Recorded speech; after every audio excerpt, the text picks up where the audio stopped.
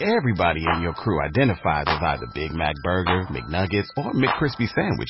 But you're the Filet-O-Fish Sandwich all day. That crispy fish, that savory tartar sauce, that melty cheese, that pillowy bun. Yeah, you get it. Every time. And if you love the Filet-O-Fish, right now you can catch two of the classics you love for just $6. Limited time only. Price and participation may vary. Cannot be combined with any other offer. Single item at regular price. Ba-da-ba-ba-ba. Hello and welcome to Through the Bible with Les Feldick, an inspirational and informative half hour of insight into the heart of Scripture. In addition to teaching the Bible, Les is a full-time rancher, having a down-to-earth, practical teaching style that makes the Bible come to life. All programs are available on audio tape, videotape, and in printed form. At the end of the program, there will be an address where you can contact the ministry. And now, here's Les Feldick with today's lesson. But anyway, we happen to be in verse 5, and that's why I always think of it. Every time I've taught Romans 4 and I come to verse 5, that evening is just as vivid as if it were last night. And then, stupid of all stupidity, there was only one chair left in our living room. It was packed with people, right here to my left. No, my right. He was sitting right over here to my right. And so we came to this verse, and we got started teaching, and I said, would you read verse 5? Now, I have never done that. Never in all my teaching have I asked somebody to read a verse. And here I ask a poor guy that I had heard was down at the bottom. He had hit the skids. He was running with the totally wrong crowd. And I asked this guy to read the verse of Scripture. Stupid. In fact, I lost sleep of it that night. I mean, how could I do something like that? But see, God overrules. And so he read the verse. And then I made another big stupid error. I asked him to make a little more comment on it. See? Now let's read the verse and I'll show you how stupid I really was. But to him who worketh not, but believeth on him who justifieth the, what? Ungodly, his faith is counted for righteousness. So after I had him read the verse and I said, what kind of people does God justify? Now imagine. Asking someone who had never been approached with these things before and put him on the spot.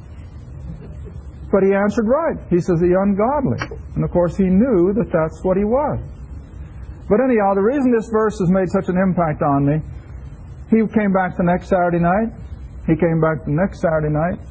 And I think it was after the third Saturday night in the middle of the week, he called early one morning. And he called so early that he was afraid he may have gotten me out of bed, but he hadn't. I was drinking my first cup of coffee. And he said, Les, he said, you had to be the first to know. He said, 3 o'clock this morning, he said, I woke, and I remember his wife has left him, his home was in a shambles. He had just literally hit the skids. And he said, 3 o'clock this morning, I woke up and I realized I'm losing everything. And I just cried out and I said, God, my life is a mess. And he says, I slipped out on my knees and I asked God to save me. And he said, it's just like a load is off my shoulder. Now that salvation was so genuine because that young man just immediately made a complete turnaround in his life. He became concerned about other lost people, so much so that he even had us move our class to his home for 3 or 4 Saturday nights. And he just went to every length. Remember, honey? Made homemade ice cream, had 2 different kinds of pies he had baked himself. He just bent over backwards because these ungodly friends had promised him they would come if we would meet in his home. And the poor guy asked us to delay starting the class that evening, the first one. And he'd walk to the window and I almost cried with him. He said, Les, they promised that they'd be here tonight, but they didn't come. So he said, can I have it again next week? And I said, well, yeah, whatever. And every Saturday night for several weeks on end, it was the same story. He went to every extreme to get the refreshments ready, had his house ready, and all our class people cooperated, but he'd look down the road in vain. And it just broke his heart, simply because he wanted them to have his newfound faith. And you know, as I was thinking this over last night again, wondering whether I should share this or not, You see, just one verse of Scripture is what impacted the man. The Holy Spirit used my stupidity to do something that I've never done before or since. To not only ask him to read the verse, but to make a comment on it. But he said, you know, Les, that verse just plagued me day after day after day. But he justifies the ungodly. And he said, there was no doubt. That's what I was. And, you know, things are hard to figure out. We don't know God's ways. It wasn't too long after we moved to Oklahoma. We heard that the Lord took him home in a violent crash, an accident. But he had left his testimony, because everyone that called to tell us about his homegoing, every one of them said, and a lot of them were from different denominations, they would say, Les, he's in glory.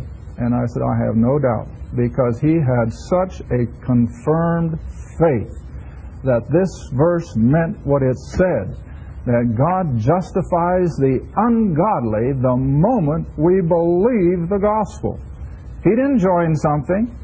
He didn't go through a prescribed ritual. He just simply believed that Christ died for him and rose from the dead.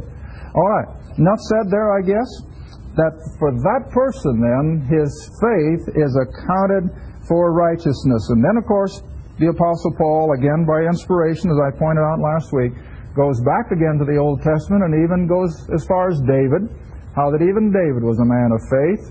Wasn't exactly a perfect man, was he? He had his failures, he had his downfall, but still God could account him righteous because of his faith.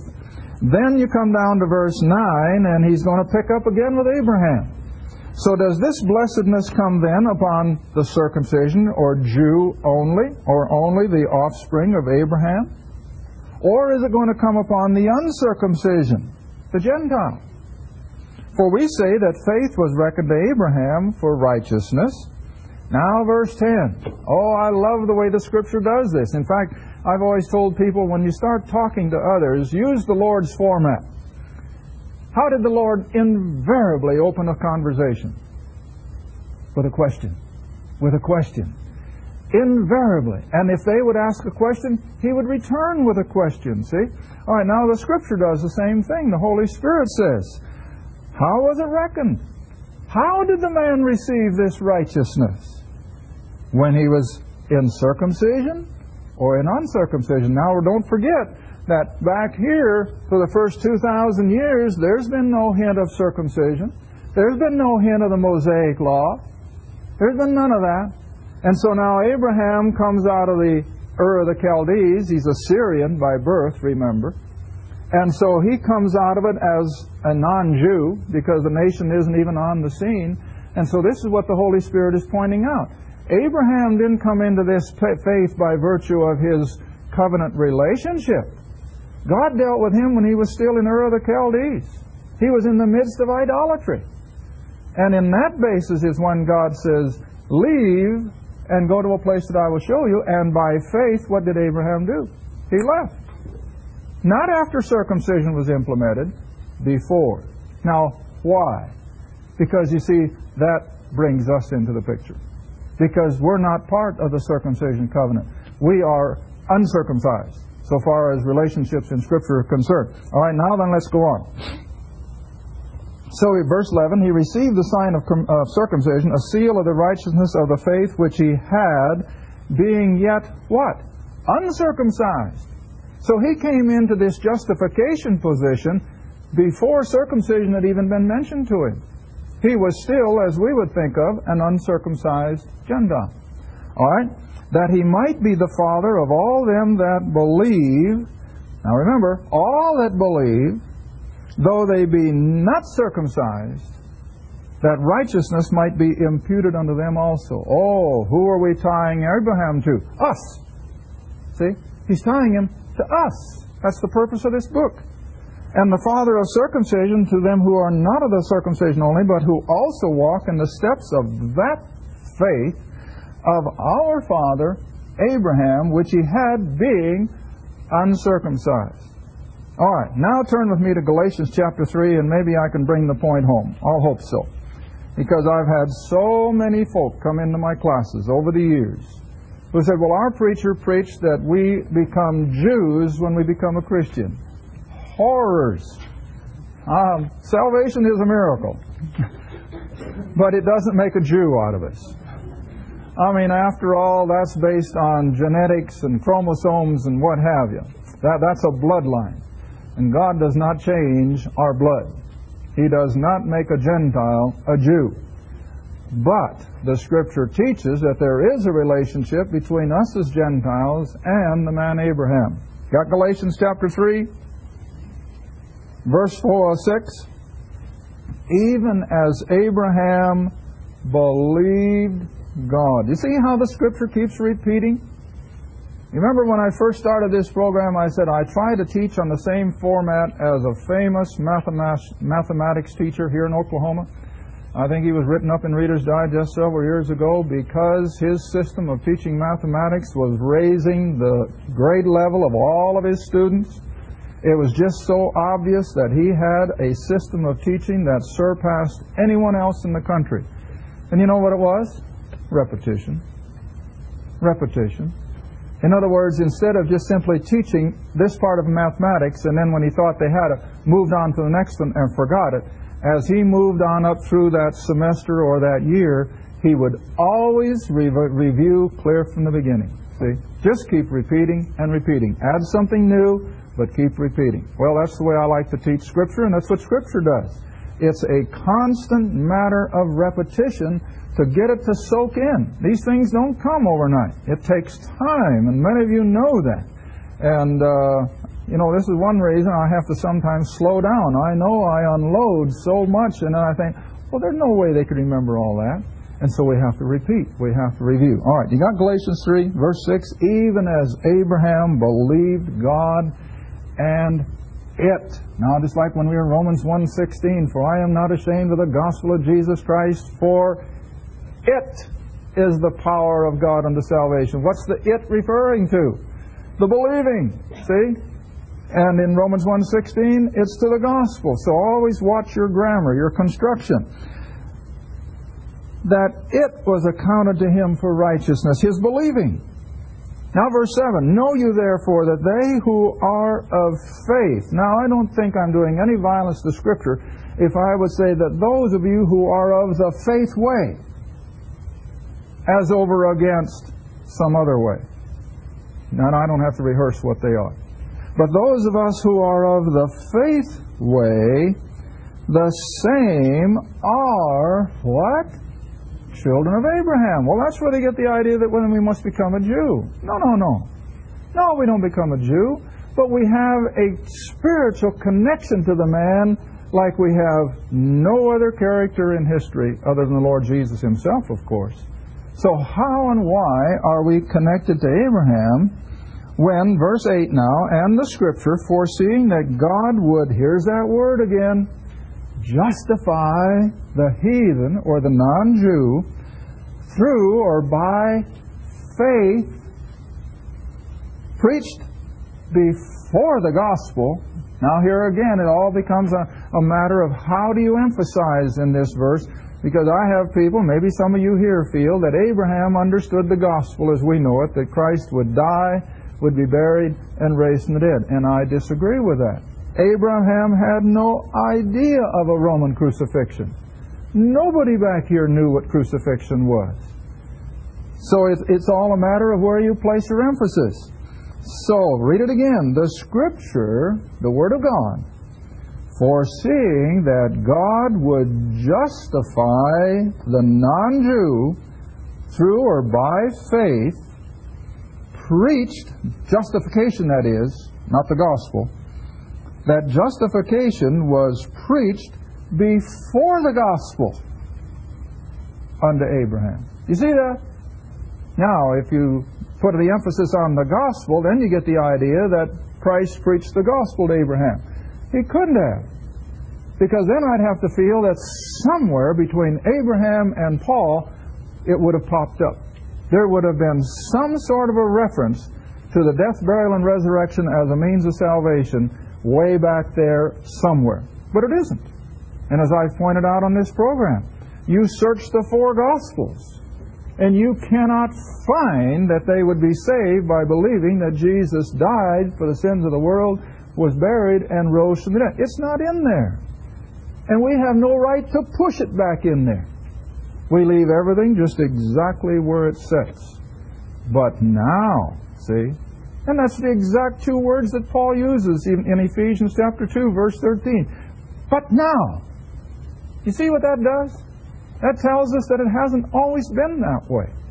Well, we may look at it on our way back or before we go back to Romans. But finish verse 8. That God would justify the heathen or the non-Jew through faith, which was preached before the gospel.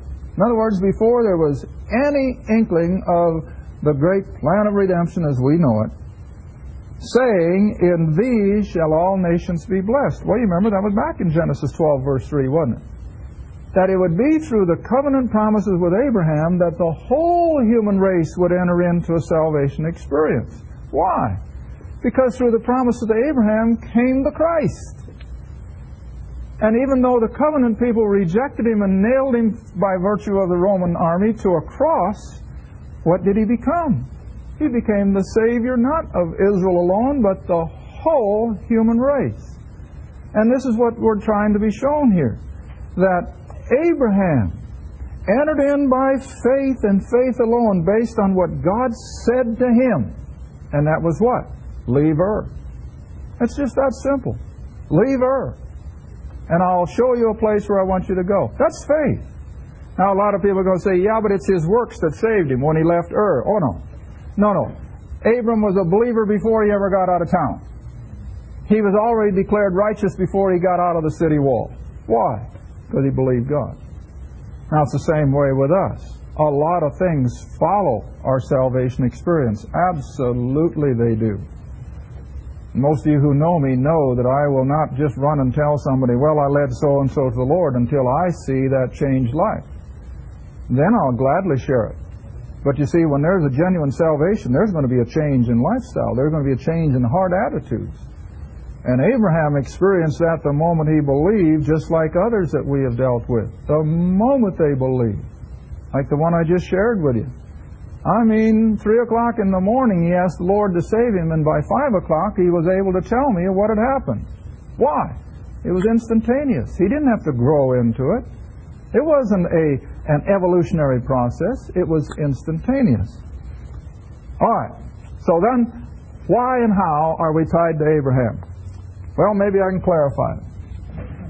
Abraham, or Abram as I've got here, entered in by faith plus nothing.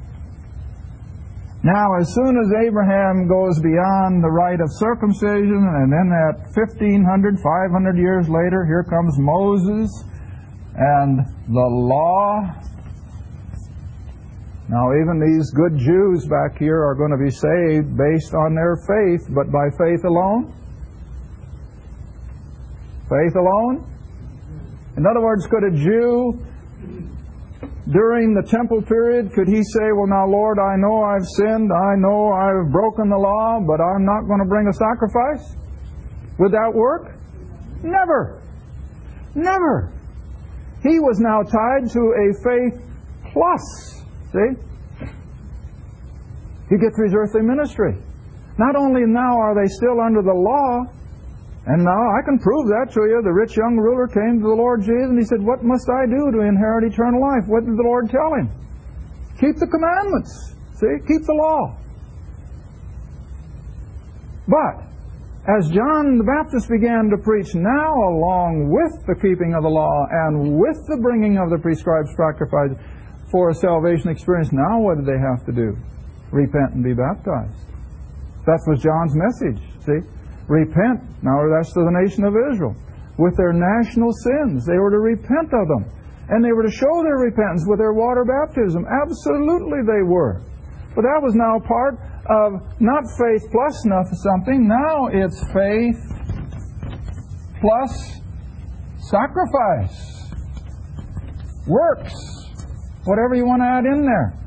But then here comes the Apostle Paul now again, and he says it's faith plus nothing. So where does that tie us to? To the only other man that God dealt with on that basis, see? That's how we're tied to Abraham. He was saved by faith plus nothing. We're saved by faith plus nothing. But everybody in between, we're saved by faith plus works. Oh, don't lose that. And once you can see that, then it's easy to understand, yes, Abraham had the promises of a spiritual seed in the heavenlies, because they were going to come in by faith plus nothing. But his physical relationship was with the nation of Israel, the earthly people of God, the dust of the earth. All right, we got a few minutes left. Let's come back to Romans chapter 4. We'll make a little headway this time anyway. But we're still going to be dealing with Abraham. He is the epitome of an example of faith. The man of faith, Abraham. All right, let's read on verse 13, Romans 4. For the promise that he should be heir of the world was not to Abraham or his seed through the law. Now, you know, that came first. 500 years after Abraham, here comes Moses and the children of Israel at Mount Sinai, and they receive the law. And the whole nation is put under it. And never lose sight of the fact the law was severe. The law was a burden. It was a yoke of bondage that Israel couldn't even bear. But it didn't come through the law, but through the righteousness of faith. Now verse 14. For if they who are of the law be heirs, in other words, just the children of Israel through their law-keeping, then faith is made what? Void. We cancel it. Oh, I always have to think of another one. Maybe it's apropos. Galatians again. Galatians. Remember, this little letter was written specifically to the churches of Galatia, that they were not under law, they're under grace, because the Judaizers were trying to put them under law.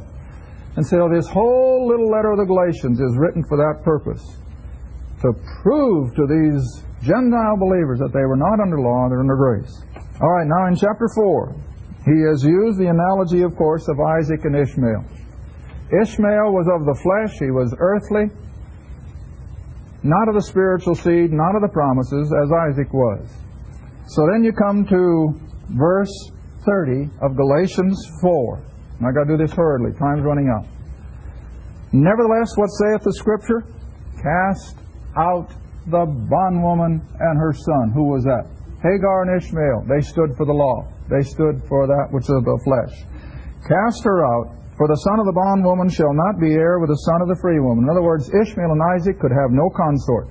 They could have no interrelationship, because Ishmael stood for the law and legalism.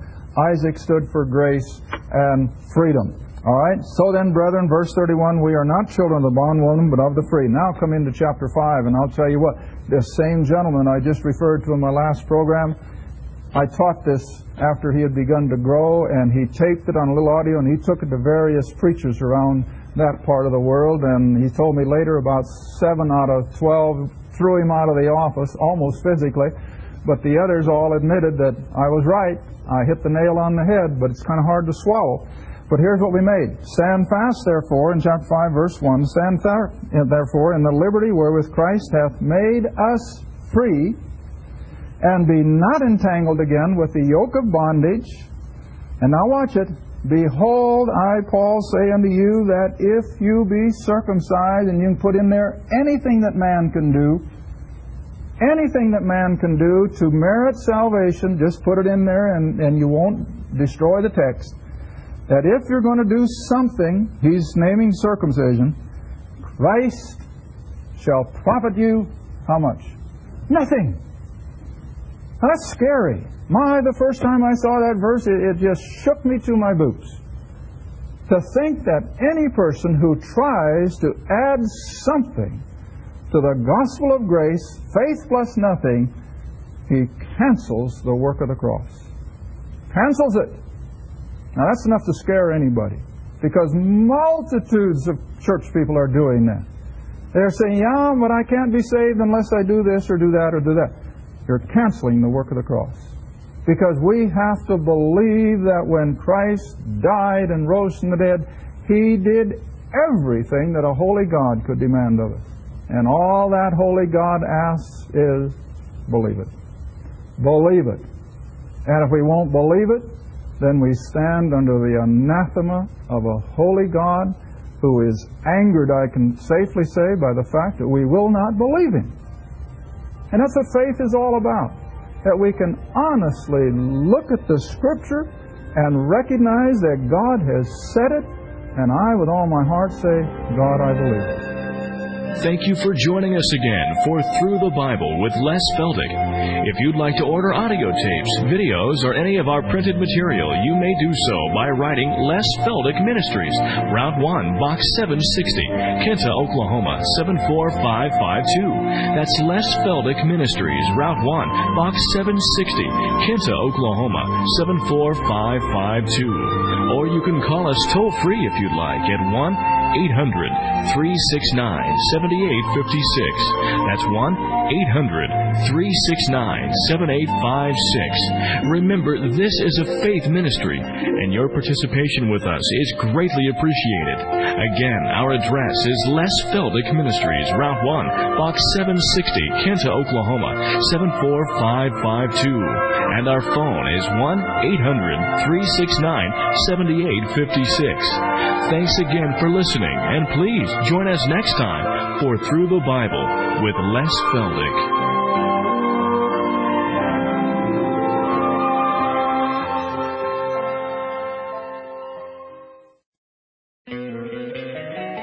Don't you love an extra $100 in your pocket?